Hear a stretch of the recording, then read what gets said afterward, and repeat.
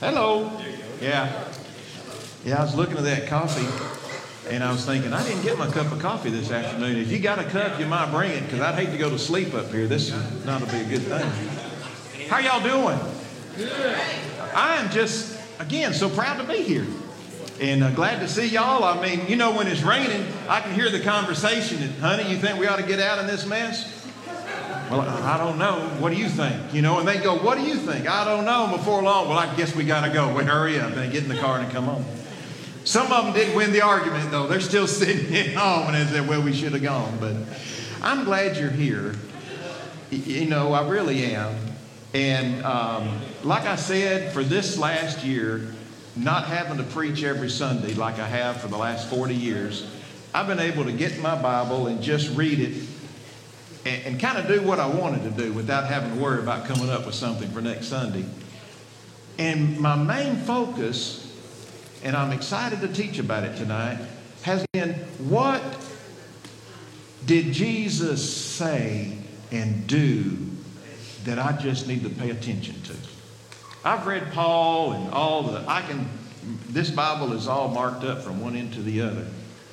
But it was like, I want to read and just, you know, like Paul said, that I might know him, the power of his resurrection, the fellowship of his sufferings. Yeah. Just a desire to know him. Because if we're talking about witnessing, kind of, not yet, but we're getting there. But if there's anything I've learned in witnessing, I've got to understand the Jesus who is in me and around me and already working with the people I'm going to talk to. That has been, I guess, the most fascinating part of witnessing, where Jesus told the disciples one time, don't worry about what you're going to say. The Holy Spirit will give you at that very moment what you need to say. And I've seen that happen time and time again. I have seen myself be as dry as a bone trying to witness. I knew everything to say, but I wasn't connected to the vine the way I needed to be. You know what I mean? And it all boils down. Jesus gave the Great Commission, but his last words were what? And lo, I am with you always. And he told the disciples, I'm going to be in you. And you're going to be in me. He says, abide in me. And Paul says, I no longer live. Christ lives in me. In the life that I now live, I live by faith in Jesus Christ, the Son of God. And it's like, I'm hungry to understand what that means. I think Charles Stanley wrote a book called The Wonderful Holy Spirit, The Wonderful Spirit-Filled Life. Years and years ago, I read it. It's one of the best books because I want to understand. But one thing I've learned about God, you will find me whoever diligently seeks me is going to find me. That's right. God is not going to allow you, listen to this, God is never going to allow you to carelessly find him. Never. He's God. You don't go trampling into his courts. He's a friend. Like he said to one of the greatest servants of all time, take off your shoes. The ground you're standing on is holy ground. So let's pray and let's ask the Lord to speak to our hearts. We know a lot of the Bible, but let's ask the Lord to take us to a deeper level of understanding what he meant when he said, follow me. Let's pray. Lord, I pray that I'm standing here with some people that are hungry for you, hungry to get into your word. Lord Jesus, to be able to look into your eyes and to feel your Spirit speak into our hearts. Lord, that you would guide us, enlighten us. And Lord Jesus, that we would listen with good, honest hearts, wanting to fix our eyes on you and to press on for the upward call that you have for us. In Jesus' name, amen. Amen. Amen. So, you know, following Jesus is a multi-stage process, isn't it? I like Brother Hazard. You know, he said that we were talking about evangelism training, and I said, now, I'm past the point of doing the ABC. This is how you get into the gospel. This is how you share. This is how you lead to a decision. This is how you assure them of salvation. I've done that with hundreds of people that have never come to church. And I thought, something's missing. What I'm doing is, it's a process. When I was 7 years old, I decided that I was going to be a Christian. And so I was going to go witness to my buddy down the road, who was my friend. I went there and saw his shiny new bicycle, and I forgot what my visit was all about. I wanted to ride that bike. He wouldn't let me. So I tricked him into going inside and getting a glass of water. When he went inside, I took off with his bike. What a great evangelist I was. Thank you, brother. Thank you. That's good. That's good. And I wrecked it. Oh, you should have seen how I felt. My face, it was one of those big old holes with the gravel in it in the middle of the road. You know, I was going so fast trying to get it down the road and back to his house before he got back out with that glass of water. And I went face first into that gravel. And my face was bloody. I was crying. First thing I remember when I got my breath is his dad in a car and him coming over there, grabbing that bike, seeing it scratched up, brand new. He just got it, you know, and then I never saw him again. My dad and sisters had gone to get ice cream. I said, no, I've got a mission to accomplish. I'm going to be a Christian. I didn't tell them that I was thinking that. Crawled over the gate. This was in Ecuador in South America where my dad was a missionary. Went over that 12-foot gate, climbed over it, came down. I was sore and hurting all over. Went to the back, and I thought about my sisters getting ice cream, and there I was, and I was a pitiful shape, and I felt like I'm not going to make it. I can't be a Christian. My dad preached on the lost sheep. Preached about how that lost sheep had gotten himself so tangled up he couldn't find his way back. And I started to think, that's me. And how the shepherd came to get the sheep. And I realized that's what I needed. And through that, the process took place where I put my faith in Jesus Christ because I knew I needed him. I couldn't do it. That's when I got saved. And I continued to listen to preaching and teaching. And then when I was 13 years old, I was at Chaco Springs, Alabama. My dad was speaking for the conference there during the week. And right in the middle of that, they asked people who wanted to give their lives 100% to God. It wasn't being saved, it was surrendering. And I remember at 13 struggling with that and thinking, Lord, whatever you want to do with my life, I want to give it to you. It's another step of following him. And I meant it. I really meant it. And after that day, I began to think, what are we going to do now? You know, I went back to school and everything was the same. And when I was 16 years old, now we're in the Caribbean, Antigua, where my dad's a missionary. And I remember coming in from a service one night just thinking, Lord, I just love you so much. I just want you to know I'm ready to serve you. And that's when the Lord said to me, he said, I've got something special for you to do, and you're going to know when you're 30 years old. And I thought to myself, how in the world am I going to tell anybody that? I don't even know how I knew that. I had no idea. I just know the Lord says he speaks to people, and you know it when he speaks. That's all I know. And there's a lot of things that I just figured the Holy Spirit's going to have to explain it to you because I can't do it. But I always wondered what was going to happen when I became 30. Well, at 21, Jesus Christ Superstar came out. And the song, Jesus Christ Superstar, do you know who they say you are? Do you believe who you... And I thought, this world is so screwed up. It's so messed up. I know exactly. Jesus knows who he is. And that's when the Lord put a burden on my heart. Go tell people the truth about me. And I called my preacher up. I was leading music at that time. And I called my preacher up and I said, you know, I think God's calling me to preach. A month later, I was pastor of a little church. Single 21-year-old, you know, but I was just preaching just Jesus. Then changed my major at Sanford University, went for a major in religion, went to seminary, I got married, started having kids, all that. 30 years old was on Easter Sunday morning, 1986. a lot to that story, but basically God said, I want you to be a soul winner and a trainer of soul winners. I told the church, I said, I don't know where I'm going to do it, but I know God let me know back when I was 16 that, let me back up. I turned 30 on Easter Sunday morning, but nothing happened that day. That's right. And I said, Lord, nothing happened. He said, you're going to be 30 all year long. I forgot that part. It was actually the next Sunday. But anyway, when God put that on my heart, I felt so convinced that here's the thing about Jesus. The more you listen to him, the more you're going to recognize his voice. Amen?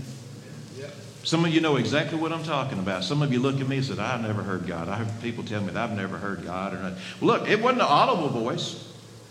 But when his spirit is inside with your spirit, there's something that happens sometimes when you know. Sometimes it's just reading the Bible. Experiencing God was one of the best things I ever did.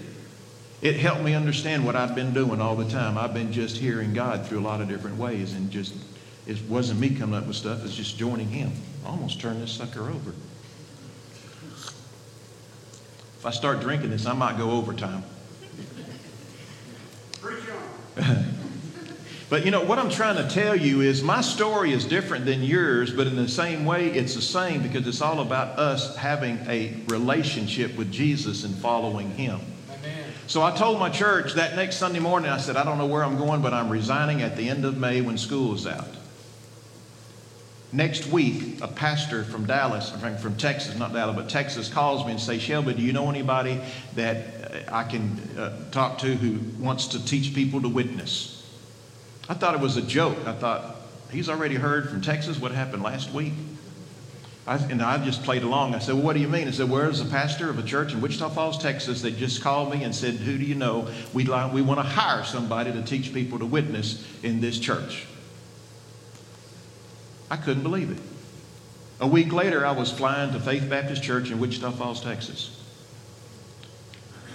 And I'm watching a church that had grown from 300 to 550. And I think I told you about that church. That's the one that had that 85 people on the average visiting every Monday night. That's what I was telling the Brother Hazard. And that's when he said, man, we need to do something like that. And when I left in May, got there, I resigned, left in May, I was there a week later. There was not a week left out that I was not paid. And one of the things, the scriptures that means so much to me, it's like a window to the heart of God. It's one of those scriptures that if you look at it, God has given you a glimpse into himself. Hebrews 11:6. For without faith, it's impossible to please him.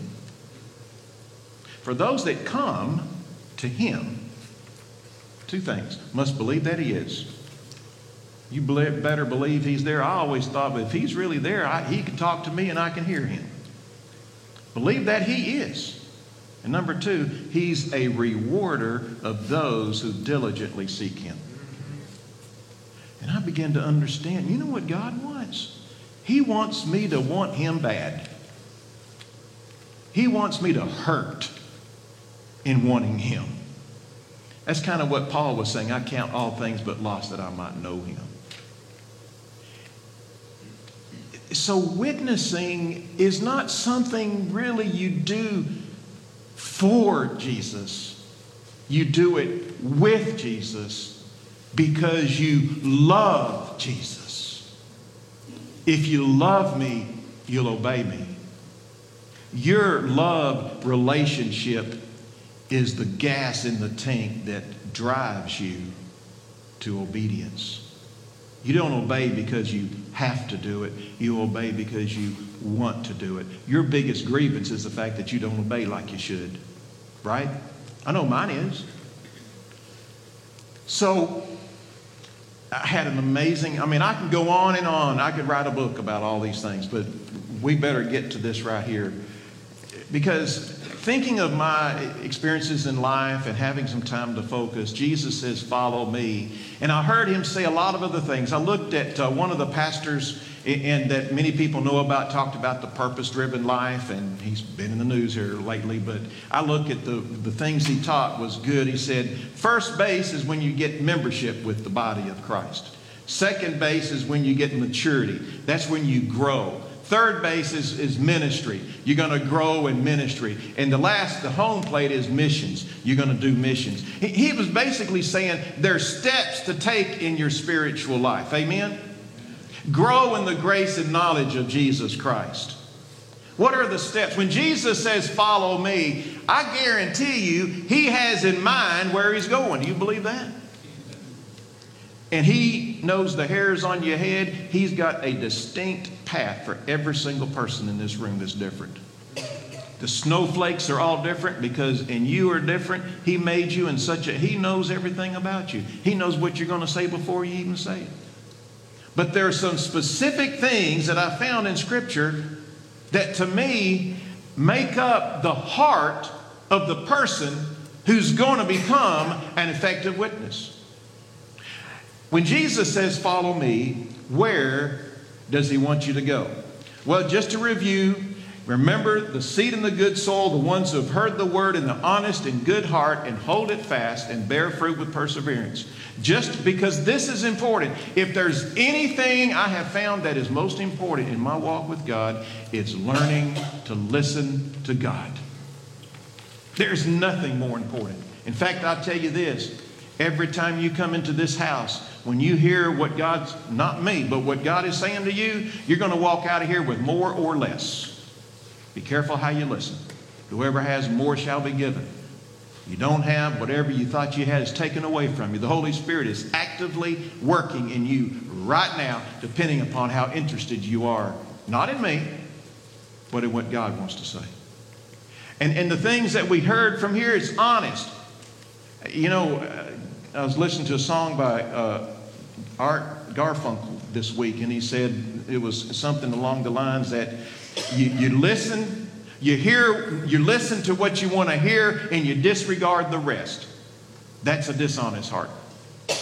You listen to what you want to hear, and you disregard the rest. Let me tell you something. If you really want to hear the Holy Spirit, you better hear everything he says. You cannot pick and choose. That's a dishonest person that comes and says, well, that's okay for them, but it's not for me. Let me tell you, when Jesus says, if anyone wishes to come after me, let him deny himself, take up his cross daily, and follow me. Anyone. And there's some things that apply to everybody in this room. And so, an honest heart and a good heart, you listen to and do. Jesus would say, you hear and act. That's a good heart. And to hold it fast. You know, I thought about that. I changed the wording a little bit. You remember the thing that says, keeping our eyes fixed on Jesus, the author and finisher of our faith? Run with endurance. How do you do that? How do you maintain your Christian walk? How are you going to maintain a life that is going to become a witness and trying to grow as a witness? I tell you how you do it. You keep your eyes on Jesus. Amen. Because if I can talk you into it, somebody else can talk you out of it. But I love to see people that I had been able to disciple and train to witness, that all of a sudden I saw what I called, they got on holy autopilot. They didn't come to witness because I had to get them there. They came because they wanted to come whether I was going to be there or not. Fix your eyes on Jesus, and then you bear fruit with perseverance. I love what Paul said, and we'll look, it's in your notes. Paul said, he said, I haven't arrived yet in Philippians 3. I'm not what I'm supposed to be, but if there's one thing I do, I forget what's behind, and I keep pressing on. That's bearing fruit with perseverance. I keep pressing on, and he says, for the upward call of God in Christ Jesus. I'm going to tell you something. If you're going to walk with Jesus, he's always going to lead you on an upward call. You're always going to go higher than you were before. It's always going to be better than it was before. It's going to require more discipline. It's going to require more commitment. And the devil's going to meet you harder too. Yep. That's just how it is. And some folks don't want to follow Jesus all that way. I like the dinner on the ground and the singing and a little teaching. But I don't want to go all the way down there. Yeah. The Holy Spirit says, well, just fossilize then. All right. So that's a review. How far will you go to follow Jesus? Well, you know, here's the scripture that I was talking about. And earlier, last week or 2 weeks ago, Jesus said the one who hears and acts is like the one who dug deep. And you know, the Holy Spirit is always watching your heart to see how serious you are of digging deep with Him. Always. All right. So, that's where Paul says he's reaching forward to what lies ahead. The call of God. I press on toward the goal for the prize of the upward call of God. So, what does Jesus say it means to follow me? I just began to look at that and think about my life, and I want you to consider these things. I don't have time to get into each of these like I'd really like to. But if you were to go through the New Testament and look at some of those sayings that you know, wow, that's one of those cornerstone statements. Of course, we know the first one is believe in me, right? John 3:16. For God so loved the world that He gave His only begotten Son, that whosoever believes in me shall have eternal life. Belief. Jesus never said go out and get decisions. He said go out and make disciples. I told my grandchildren one of the Bible studies I have with them, I said, you know what, if you love somebody, you're not just going to believe about them, you're going to believe in them. Yeah, Pops. And then you're also going to believe in everything they say. Yes, Pops. And then whatever they say is going to be important to you. Yes, Pops. And then whatever they want from you is going to be something you want to do for them. Yes, Pops. And how they feel is going to be important to you. Yes, Pops. I want to tell you something. To believe in Jesus, and you better hear me fair and square, to believe in Jesus is a whole lot more than praying a prayer, believing the facts about Jesus. The devil believes. That's demonic faith. Faith without works is dead. What is James saying? He's trying to say if you believe in Him, what He says means a lot to you. You might not always do it, but I'm going to tell you something. You set your course for the upward call. What we're trying to do tonight is make clear. In fact, I'm ashamed that I didn't start this when I was 21 years old in my preaching. Believe in me. And you see that? That's a baseball diamond. When you hit the ball and you get baptized, you're in the game. Amen? And what's the next thing He says? We love this one too. Come to me. Come to me. That's the Psalm 23 kind of come to me. In fact, Jesus says, come to me, all you who are weary and heavy laden, and I will give you rest. I want to tell you something. If you know anything about Jesus, you know He cares for the hurting. Amen? If there's anything we do in Sunday school, we pray for the hurting people in our church. And that's a good thing. But what I'm saying is, so many times we stay around first base. Maybe make it to second. But for some reason, we don't see ourselves going on, and we're going to get there. Come to me. Look at what Jesus said He was called to do. In Luke chapter 4, when He stands and reads out of Isaiah, He said, I'm here to give good news for the poor. Amen? Do you ever feel poor? I feel poor. The things I want to do, I don't do. The things I don't want to do, I end up doing. There's no condemnation now to those who are in Christ Jesus. Blessed are the poor. I am bankrupt spiritually. I hate to tell you. Well, really, I don't. But I'm going to walk in the light because I found out something. If I hide my failures from God, that doesn't go to my good. But if I'm honest with God and walk in the light, I can be continually cleansed by the blood of Jesus. If I say I have no sin, I'm a liar. Truth, the reality is not even in me. And so, you know, He's giving me good news. I can get a bath every morning. And I'm not talking about H2O. And release to the captives. Recovery of sight to the blind. Set free those who are oppressed. Jesus says, come to me. And so a part of His come and follow me. Come and find out how you can find freedom. Come and find out how you can have the water of life. And you're going to have, you know, be set free. Amen? But I'm going to tell you, God didn't save us to sit on our blessed assurance. Amen.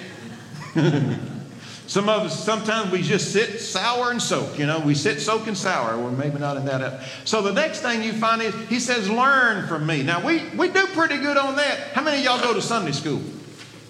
Man, aren't y'all a fine-looking group of Baptists? We do that. And you see him saying that when he says in Matthew 11:29, take my yoke upon you, learn from me. I am gentle and humble in heart, and you'll find rest for your souls. I find that as I'm going on this upward move from the time I got saved to the time he called me at 13, to the time he called me at 21 to begin preaching, to the time at 30 he focused me on witness training. You know what I find? He is gentle every step of the way. Can I get an amen?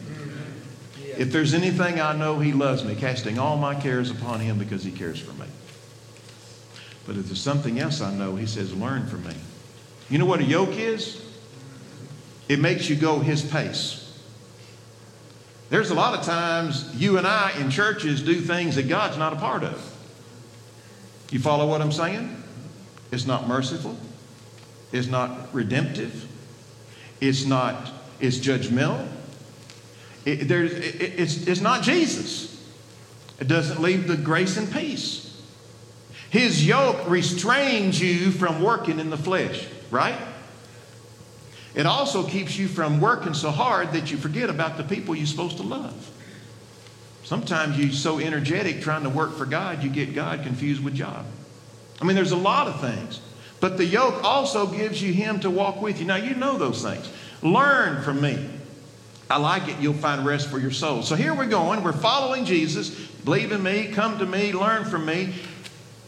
But then in 2 Timothy, again, it mentions about people who are always learning but never coming to the knowledge of the truth. This is especially important in the area of witnessing. You know what the word truth means? I saw this years ago, and ever since then, I've realized the word truth means reality. You learn about Jesus, yet you never come to the reality of him living in you. The Holy Spirit is just a mystery. Jesus in you is just something you know, the facts, but you don't experience it. See, when you're witnessing, you're going to find times that you don't know what to do. You have to either believe he's with you and just trust him if he wants to tell you something, or not, that he's not going to tell you because he doesn't want to tell you anything right now. I've learned more about Jesus and the Holy Spirit witnessing than I have doing anything else. If you've been out there, you'll see situations. There was one time that I was in North Carolina, and I might have even told you this. I might tell these stories 100 times because they just keep coming back. If I do, just somebody say, praise the Lord. But anyway, I had a team of 2 people. We had 3 addresses. We didn't find any at home that it was a good time to visit. And so the third one, we couldn't even find the address. So we're at the end of the cul-de-sac, and these people, I'm looking at them, and they're thinking ice cream. I said, we got an hour to go. We're not going to get ice cream. We're going to find out if there's somewhere God wants us to go. Because I really began to be more consciously aware of the fact that no matter where I am, Jesus is there. I need to think that. I need to consciously be aware of that. And so we're standing at the end of this cul-de-sac, and I'm looking there saying, just listening. You know, the Bible says, be still and know that I'm God. Sometimes that's just what you do. You don't know what to do. Well, be still and know that he's God. He can impress you. He can tell you what he wants you to do. You see, this thing of witnessing, you know, Brother Shelby talked about, I don't want to ABC, because sometimes you go through the process and you talk people into something that they're never going to do anything about. The Holy Spirit wasn't in that. So I'm sitting there and I'm looking at these yards, and there's a water sprinkler. Let me tell you something. I don't understand how all this works. I don't have an ABC for that. All I know is I saw a yard with a water sprinkler, and something inside of me just said, go there. Okay. Now, he's gentle. Remember Elijah? He wasn't in the tornado. He wasn't in the earthquake. He wasn't in all that fire and all. He was in a gentle breeze. And one of the problems of people not really hearing and being sensitive to the Holy Spirit, they don't have enough faith to just be quiet and trust and listen and believe that if he's going to tell you something, he will. If not, then go on. It's good. I knocked on the house, and this lady comes, and all of a sudden I realized I don't know what to say to her. And then I had this address on that street that we couldn't find, so I just kind of blurted out, we're trying to find this address right here, and I don't know, where it is. Can you help us find it?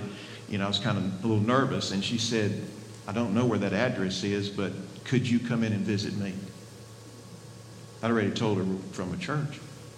And I remember thinking, that's the weirdest thing anybody's ever said. I've knocked on a lot of doors.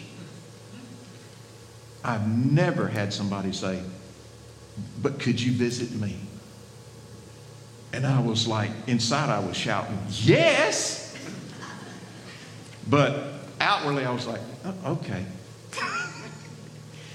And so me and my 2 team members, and they're like scratching their heads like, man, is this how this works? This is cool.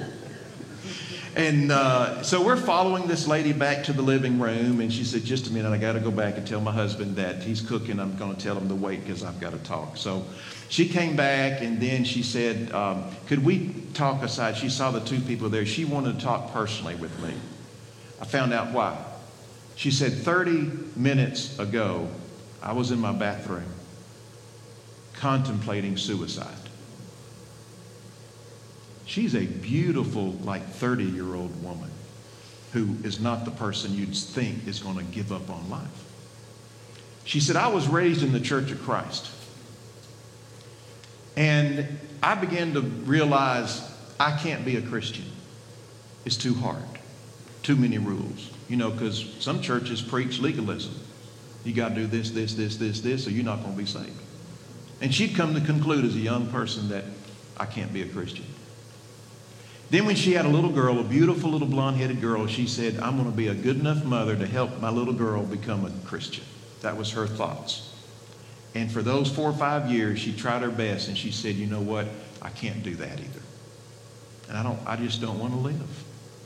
And she said, in my bathroom, 30 minutes ago, I prayed, God, please send somebody to talk to me. Man, chills were just going over me. And when the Bible talks about signs and wonders, well, that was an absolute wonder to me. I'm like, I don't know how that water sprinkler happened, this and that, and the breeze blew through the trees and the leaves were rustling. Jesus said, that's how it is with people who are born of the Spirit. I don't understand that. But you know what I do understand is my walk with Jesus is absolutely vital if I'm going to be effective in listening to Him and listening to people. Because some people aren't ready for Jesus right now. Some people I feel like knocking in the head. And I need Jesus to keep me from doing that. But I need sensitivity, because the Bible, we're going to do a lesson on the Holy Spirit. The Bible says the Holy Spirit will guide you. It will teach you. It will remind you. You give you words to say. He is already convicting the lost of righteousness, of sin, and of judgment. He's already working in the hearts of people. And I've got to understand God, who knows the hairs on everybody's head, is already out there. I'm not going out there trying to talk people into being saved. I am just being obedient to be where I need to be, and I need to listen to what God's doing. And that's not something I learned in seminary, folks, believe it or not. They didn't have a class on here's how to listen to God. No. The reason, and we're going to continue this next week, but the reason I'm focusing on when Jesus says, follow me, any step along the process where you say to God, not going any further, God walks out the door. Oh, He'll let you have a little bit of power, a little bit of learning. You, Sunday school, we're doing good. But remember, the Bible says, in the last days, they'll have a form of godliness. Oh, they all come to Sunday school and learn. but they're denying the power. That's serious. And you either believe that and think about it, and if you listening and right now you just stop listening, that's what some people do. They did it with Jesus. Some of them wanted to turn around and kill him because they just got mad and he kept getting them upset because they weren't doing what, I just can't do all that stuff. But anyway, I sat her down and I went through the gospel and I saw somebody in tears receive the grace of Jesus Christ. And when she understood, I said, here's a chair right here. I remember that part of the gospel. I said, see this chair? This chair is everything you're trying to do to be a Christian. Do this, don't do that, do this. And I said, most people are sitting right there. They don't know if they're going to heaven or not, but they're trying to do the best they can, and they're failing. They feel terrible. And they see this chair over here, and this chair over here represents what Jesus has done for you on the cross. This chair over here represents Jesus has lived a perfect life for you. And you can't just believe that he did it. You've got to trust in him. And she blurted out, I've been sitting in that chair. How do I get to that one? And I told her, this is what you do. Can I sit down? Y'all can still kind of see me. I sat down and said, you just got to decide that you're going to step over here, and from now on, you're going to rest your soul in the hands of Jesus. What he did on the cross, he's lived a perfect life for you. And Jesus said you got to take up your cross every day. Every day you got to go back to him and say, Lord, I need your grace today. I'm still not what I'm supposed to do. And she just started crying. She says, how can I do that? And she was already in the heart of repentance. She was already in the state of sorrow and mourning. She just needed some good news. And of course, one of the things I've seen is some people need to get lost before they get saved. And a lot of people think they're getting saved because they got fire insurance, but they haven't done anything about their sins yet. They don't see the conviction. And there's a whole process. I'll take you through there. I've watched about 5 to 10 steps that people take going through the process of coming to Christ, as I've just identified those things. I've seen them indifferent. I've seen them responsive. I've seen them interested. I've seen them concerned. I've seen them convicted. I've seen them convicted without getting converted. And so it's just the steps that people go through. And that's the reason that God's purpose was to have evangelists for the equipping of the saints, because our work, my work, is to just help people understand how this kind of fits together in a specialized way.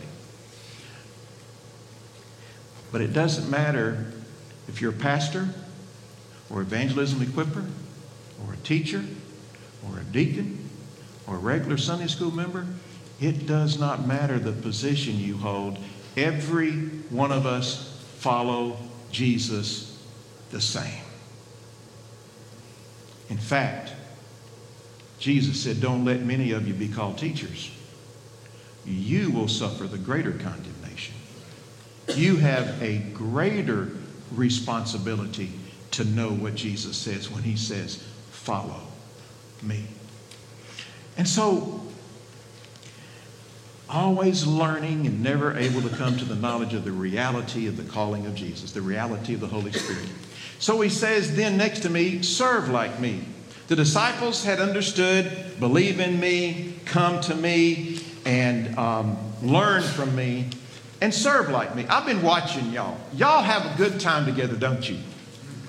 I mean, I can just about hear y'all say, I love us. You know, isn't it fun?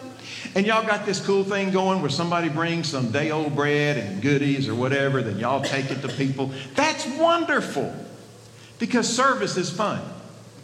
And most people, some people come to church just to sit, soak, and sour, right? But some people actually get involved in ministry. Amen?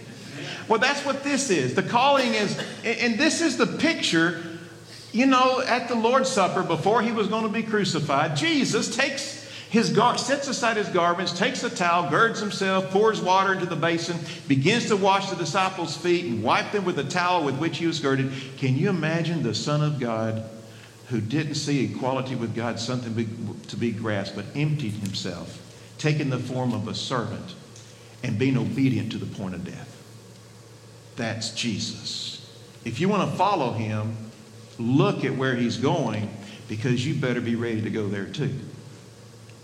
And so he does that. He washes their feet and then he took his garment and reclined at the table again. He said, do you know what I've done to you? Are you and I listening to Jesus? Most of us focus more on the fact that I'm saved and going to heaven rather than what is my next step in following Jesus.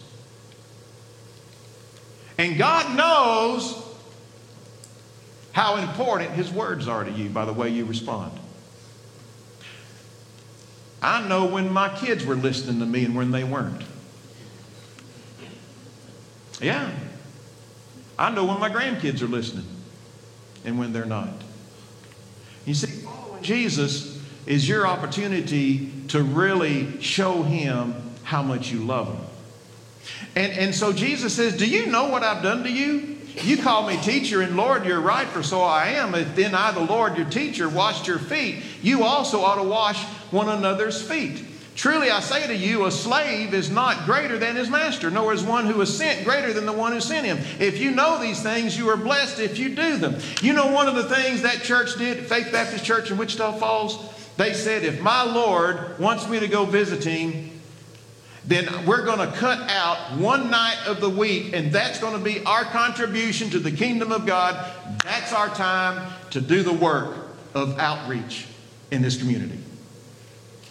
Let me tell you something. You're not going to do what you expect. You're going to do what you plan. If you fail the plan, you're going to plan to fail. That's just how that is. You know why you come to Sunday school? Because you got it in your system, right? We know what you do. And that church on Monday night, when they started with the staff and the leaders and the Sunday school teachers and the others, everybody came together as a group to say, you know what? The Lord wants us to serve, and serving is doing more than serving one another. We pray for each other 100 times more than we pray for the people outside the walls of this church. My church, my house is filled, but my fields are empty, says that song. Who will go and work for me today? The harvest is plentiful, but the laborers are few. Let me tell you something. Those aren't just words. It's the heart of Jesus. And the way you listen to him reflects how much you really value Jesus. You believe that? Now, Jesus said that if you're going to follow me, anybody who wishes, you have to pick up your cross. You know what? Picking up a cross means I'm going in the direction I don't want to go. When Jesus picked the cross up and went to Calvary, he was going in a direction he did not want to go. He prayed to blood coming out of his sweat glands. Father, please take this from me. Don't make me do this. Is there any other way? You remember that? You see, right before Luke 9:23 and Luke 9:22, Jesus says, I'm taking the cross. I'm going to be killed, and I'm going to be scourged. I'm taking my cross. Then he says, if anyone wishes to follow me, you're going to have to take up your cross. You're going to have to do some things that you don't want to do. And I guarantee you, there's a lot of Monday nights I did not want to go visiting. I can probably ask half the people there, and I didn't want to go. But I know this is what we decided to do. And some of them went out and they said, we know we didn't see anybody tonight, but you know what? We went out for Jesus. And we're glad we did. You see, when you listen to what Jesus is saying and you hear this, you've got to make a decision. Are you honestly following in line with what it means to press on for the upward call? Or have you just plateaued? You say, well, I'm retired, I'm older. My daddy was a missionary. He retired and still went on 26 mission trips until he died at 92 years old. Because when you follow Jesus, you don't just do it until one day you decide I'm done. You just, Lord, how can I follow you today? How can I make use of the time because the days are evil? And so, you know, Jesus says, and follow me. He says, serve like me. And we got time for, yes, we got 15 more minutes. Now this is so important because in John 15, Jesus began to say, you need to be fruitful. In other words, you can't, if I have an apple tree, I might be happy because the apples I got on it last week, they got an apple cobbler out of that thing. And 10 years before that, when my grandmother was living, she made apple pies out of it. But now it's a new year. I'd like some apples this year. Follow what I'm saying? And be fruitful. Jesus says in John 15:16, you didn't choose me, but I chose you, and I appointed you that you should go and produce fruit. Amen. Jesus, and there's a lot of different, there's fruit of the lips, which is the fruit of praise, confession. There's also fruit for eternal life, which is John 4, where Jesus talks to his disciples after the woman at the well and says, this is for fruit for eternal life. You've reaped what other people have worked with. And that's a whole nother lesson, how you and I work together. Some plant, some water, some harvest, some preserve. There's a lot of different parts that we play in this. All right. But Jesus said, I chose you. Remember what he did to that fig tree that didn't have figs on it? And the disciples came back later and I thought, whoa, he's serious about fruit, isn't he? Yeah. Jesus, when he was saying, be careful how you listen, he threw in this verse that for the longest time, I just didn't understand how it fit in. And then all of a sudden it just hit me. He says, be careful how you listen. And then he says, I like saying, you better listen to what I'm saying now. He says, no one after lighting a lamp covers it over with a container or puts it under a bed, but he puts it on a lampstand so that those who come in may see the light. And all of a sudden it hits me. Jesus is saying, when I come into your heart, I come into your life, and I help you have rest for your soul, I want you to be a light for me. That's right.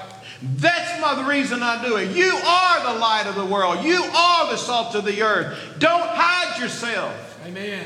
Find a way to get the light out. Yes. Find a way to work together. If you don't know how to do it, then begin saying, Lord, please help me find some people who will help me do what you want me to do. Amen. Be fruitful. You know, somebody said earlier tonight, said, I remember when we used to have those revivals and stuff. That was so good. You know what? We need to have a revival every day with Jesus. Mm-hmm. And we need to be thinking about what you have on your notes right there and say, Lord, I desperately want to do this. He's saying, I didn't make you a light to be put under a bed. Mm-hmm. And it's right after this verse. That's Luke 8:19. It was Luke 8:18 where he said, be careful how you listen, for whoever has, more shall be given him. Okay. So, where are we? Jesus said, you know how to glorify my Father? My Father's glorified when you bear fruit. I had a guy, a pharmaceutical rep in Texas. Part of our going out visiting on Mondays, I was able to go to his house. He visited our church. And I'm going to just throw this in here real quick. There's two types of people that I see Jesus witnessing to. One are those coming to him. That was Nicodemus. Nicodemus came to him, right? Folks, everybody that comes in this church that's not a member ought to be able to have a visit for somebody to find out what they're looking for. And not just glad you came to church. You need to know how to talk to him. Well, tell me, you ever think about spiritual things? Well, tell me, you ever think about being ready to meet God? Well, tell me, what brought you to our church? And then if they don't know what to say, then you can, well, can I tell you what God did in my life and how God has spoken to me? You're trying to stir up whatever's there. That's the Nicodemuses that are coming. Then you have the Samaritan woman. Those are the people you got to go out and find. They're hurting. Jesus always said, go out there and take care of the sick. He said, heal the sick. I wish he'd give us some of that today. That'd be wonderful. But you know what? At the end, he just said, if you visited the sick, you were visiting me. If you're feeding the hungry, you're feeding me. If you're giving water to the thirsty, if you're visiting the orphan, you're doing it to me. If you're visiting those in jails, you're doing it for me. He's trying to say there's some hurting and oppressed people that you can go to and just simply love on, and you're going to have something to say to them that's going to bless them, and the light can shine, maybe reflect out of them, and they can come and find Jesus, and all of a sudden they're coming next to you saying, who else can we go see? Amen. My Father is glorified. This pharmaceutical rep came to Christ, and then he said, I want to take you to lunch. So we had a lunch. Finally got around to what he wanted to say. He said, I feel so relieved since I came to Christ. I just can't tell you how good I feel. And I don't know how to say thank you. And I said, the most significant way you can say thank you to Jesus is by helping other people know who he is. That's right. And what he did inside of you. He said, well, how do I do that? So I was able to help him. Some of us need to go back and revisit our thank you. Some of us need to say, Lord, renew my thank you. Make me like a new baby again, Lord, and just give me a heart that although I don't really know what to say, I'm going to put myself out and say, Lord, here I am. That's what I did when I was 13. I didn't know where I was going to go. Jesus said, follow me. I said, okay, I'm going. Here we go. And that's where it is. My Father is glorified. Jesus is saying fruitful. You see, we tend to focus on this verse, for by grace are you saved through faith, and that not of yourselves, it's a gift of God, not as a result of works, so that no one should boast. Amen? We talk about being saved. It's about time to talk about the next verse. We're his workmanship, created in Christ Jesus for good works. God saved us so that now we can start serving him, become fruitful for him, keep following him. Growing in Christ does not end in the Sunday school class. Have I got that straight? All right. And so what you got to do is say, what do we got to do to get ready to go fishing? Let's get the boat ready. Get some rods and reels. Get some bait. Let's figure out where the fish are. And let's start going out. That's why Jesus chose fishermen, because he knew that they could have good days and bad days, but they're going to still keep going. And so, follow me. Believe in me. Come to me. Learn from me. Serve like me. Be fruitful. And this is where you and I begin to desperately need the help of the Holy Spirit. Follow what I'm saying? Because your sins will find you out, right? You're going to struggle with the flesh. There's so much stuff out there to drag you down. And you're going to want to do what Jesus says, but you don't feel worthy. When Jesus says, abide in me, you put that with all those other things that Paul says. Set aside the flesh. You sow to the flesh, it's going to be death. You sow to the Spirit, it's going to be life. How do you sow? It's whatever you make no provision for the flesh. All those things. You see, Jesus, when he was getting ready to leave, abide in me. He says, I'm the vine. You know this scripture well. Every branch that does not produce fruit, he removes. Jesus is saying to you, if you're not serious about being fruit-bearing for him, he says, I'll take you out. What does that mean? He's killed you? No. He cuts off the Spirit. He will cut it off. And you know, that is a horrible thing to be in a shape for as a pastor, when you're trying to preach and all of a sudden you realize there's some things in your life that you need to do that you're not doing, or things you need to quit that you are doing. And you know you gotta, and you're afraid, because the Holy Spirit stops the holy flow if you got a dirty glass, a dirty vessel. And you got to get on your face before God and say, oh, Lord God, cleanse me. And that's why Jesus said, you're going to have to pick up your cross every day. Every day. And it's wearisome, isn't it? You know what Paul said when the last letter he wrote? I have fought the fight, but I kept the faith. Amen. I have finished Amen. my course. And he'd still say, I haven't gotten there yet. But there's one thing I do. I forget about behind. Why do you forget the past? Because sometimes we can get so prideful and boastful and say, I've done everything, I'm fine, I'm just going to sit back and relax. That's a terrible thing for retired people, isn't it? Those old bones get old. But I like what Paul said. Our ambition is to please him. To me, to live is Christ. And you have to make up your mind, how important is Jesus to you? It's going to make a difference in everything you hear.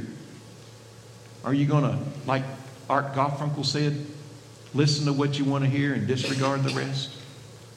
Jesus talks about that vine. He says, abide in me and I in you. You cannot bear fruit of yourself unless you abide in the vine. You know, I think you could do a long weeks of study on just what it means to abide in Jesus.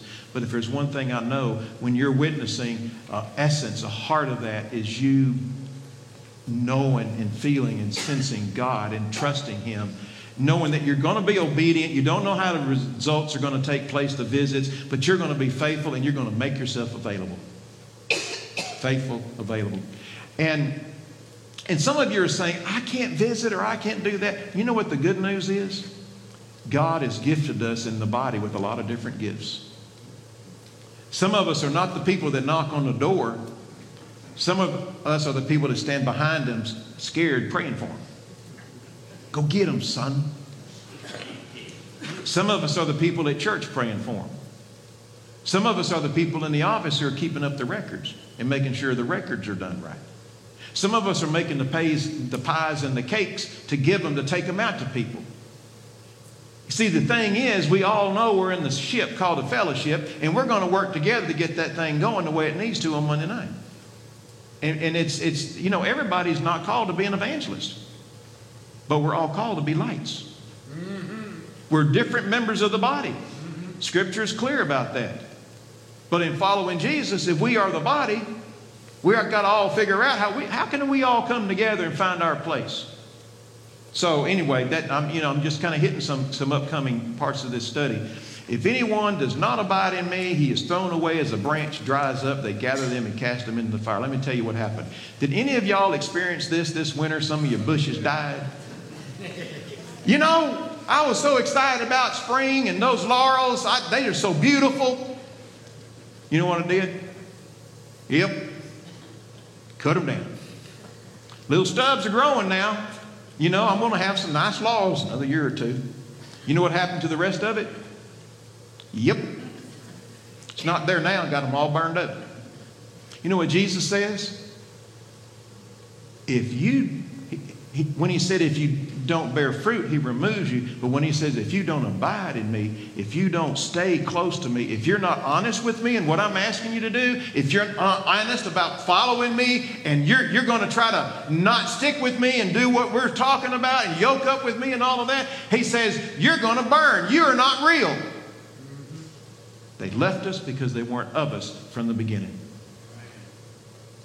When the disciples asked, and listen to this is our closing things here. When the disciples asked Jesus about the signs of the end of times, he'd said the temple's going to be destroyed. In Matthew 24, Jesus talks to them about it, and then he says, I'm going to tell you about 5 foolish virgins that had no oil. Had a form of godliness. So they were in church, they looked good, but there was no Spirit of God in them because they didn't even care to do the things God said to do. It was just all a religion to them. You follow what I'm saying? What happened? Shut the door. I don't know you. That's a scary thing, to be in a church and be a form of godliness, but not have. God is serious about it. It's not a prayer you pray, but when you believe in Jesus, it's more than just praying a prayer, right? Mm-hmm. You believe not about him, but in him. And then he talks about the wicked, lazy slave who didn't invest. 5 talents, he did something. 2 talents, did something. The one with 1 hid it. He called him wicked because, for one, he disrespected his owner. Let me tell you something. If you don't follow Jesus after what he did for you on the cross, you are disrespecting him in the highest order. Wouldn't you agree? Doesn't matter who you are or what position you've got. Absolutely. Wicked. Lazy. I'm just going to sit on my blessed assurance. Folks, because of what Jesus did, we cannot afford to not say, Lord, here am I. Use me. However, cast out that worthless slave. Abide in me. Do you need Jesus to work in your heart? I know I do. Every day. I'm just one beggar telling another beggar where I found some bread. Would you pray with me? Father, I thank you so much for your love. I thank you, Lord, for your goodness. And Jesus, help us to know that when you say, follow me, you just want us to gently take you by the hand, and as we're going to learn to yoke up with you, to learn from you, to believe in you, to serve like you. Lord, I just pray that this is stirring our hearts to say, Lord, give me more. Lord, help me to spend more time getting to know you and what you want me to do, that I can bring glory to the Father who so loved the world that he gave his only begotten Son, that I would not perish, but have eternal life. In Jesus' name I pray. Amen. Amen. Okay, just keep your seat. Pastor, oh, there you are right there. I knew you was going to be there. All right. Man, y'all give it up for Shelby, please. Being with us tonight, goodness gracious. These are return revival meetings. Can you amen that? Yeah. Fantastic. If revival will break out on a Wednesday night, imagine that. That's just contrary to Baptist tradition, isn't it, Shelby? Can't do it. Can't do it, man. Can't have revival on this night. Did everybody get the sheet that he brought tonight? I tried to get around and give it to everybody. You did not get one? Okay, there you go, man. Raymond 1 and Raymond 2 right there. So, all right, announcements right quick, and then we'll be dismissed. Angie, why don't you come up here and do yours first on the Women's Ministry Painting Fellowship night? So we are doing the canvas painting this Sunday evening from 5 to 7. If you have not signed up, you can do it tonight. So quickly, this is like your last call to sign up. I've got to give her the numbers this evening. So love to have you there. We've got a decent group, but we can always have more. Ladies, does everybody understand exactly what it is? Nod bigger for me? Okay. I have a lady that teaches art classes, and there's 2 paintings to choose from, and you write which one you want to do, and then she's going to guide you in painting it. So it should be good and fun. Are they hard? Right. Huh? Are they going to be hard? No. No. So you don't have to be a professional painter Right. to come do this. That was the whole reason why I wanted to explain that. Okay, just some announcements right quick. Tomorrow morning, 8 a.m., Red Zone Breakfast and Fellowship at Bojangles right across the street. This Saturday, June 24th, 9 a.m., Men's Breakfast. And our own Nathan McFarland is going to speak to us that day. So please be here for that. That'll be in the youth room back there where it normally is. Be sure when you leave tonight to pick up a Vacation Bible School yard sign right as you go out. They're right there in the front foyer. You can see them fine. Pick up one of those and put it in your yard so we can promote Vacation Bible School, because it is right around the corner, my friends. I mean, right around the corner. And then the Portico Baby Bottle Drive ends this Sunday morning, June the 25th. So the baby bottles, sometimes it's difficult to track on that because we announce it real big, and it kind of then in between Mother's Day, Father's Day, we kind of lose sight of it. So you've got time this week. If you want to grab a bottle or 2 and put some change in it and bring it back, that'd be great to help Portico with the great work they do. Any last word before we dismiss? Any last word at all? Okay, would you all stand and I'll pray to dismiss us? Shelby, thanks again, brother. Boy, this was the right decision bringing you here. I'm learning that for sure. So, would y'all agree with that, or do we need to let it go? Okay. All right. All right. Lord, thank you so much for Brother Smith bringing him to us, God, and just the work that you have done in him is just so obvious. He has got such a heart for you and your word, and wanting to see other people, Lord, get over their fear, timidity of going out and sharing their faith with other people that don't know you. Lord, it's been a great benefit to me, both these sessions. I'm so looking forward to many more nights of this, Father. I thank you for Parkway Baptist and the great work that this church has done in the past and the great work that's in the future. I thank you for just for everything, our leadership, the ministries, everything, Lord. And I just pray you be with us as we leave this place tonight and bring us back together this coming Sunday. And we ask this in Jesus' name. Amen. Good night, live feed. See everybody later.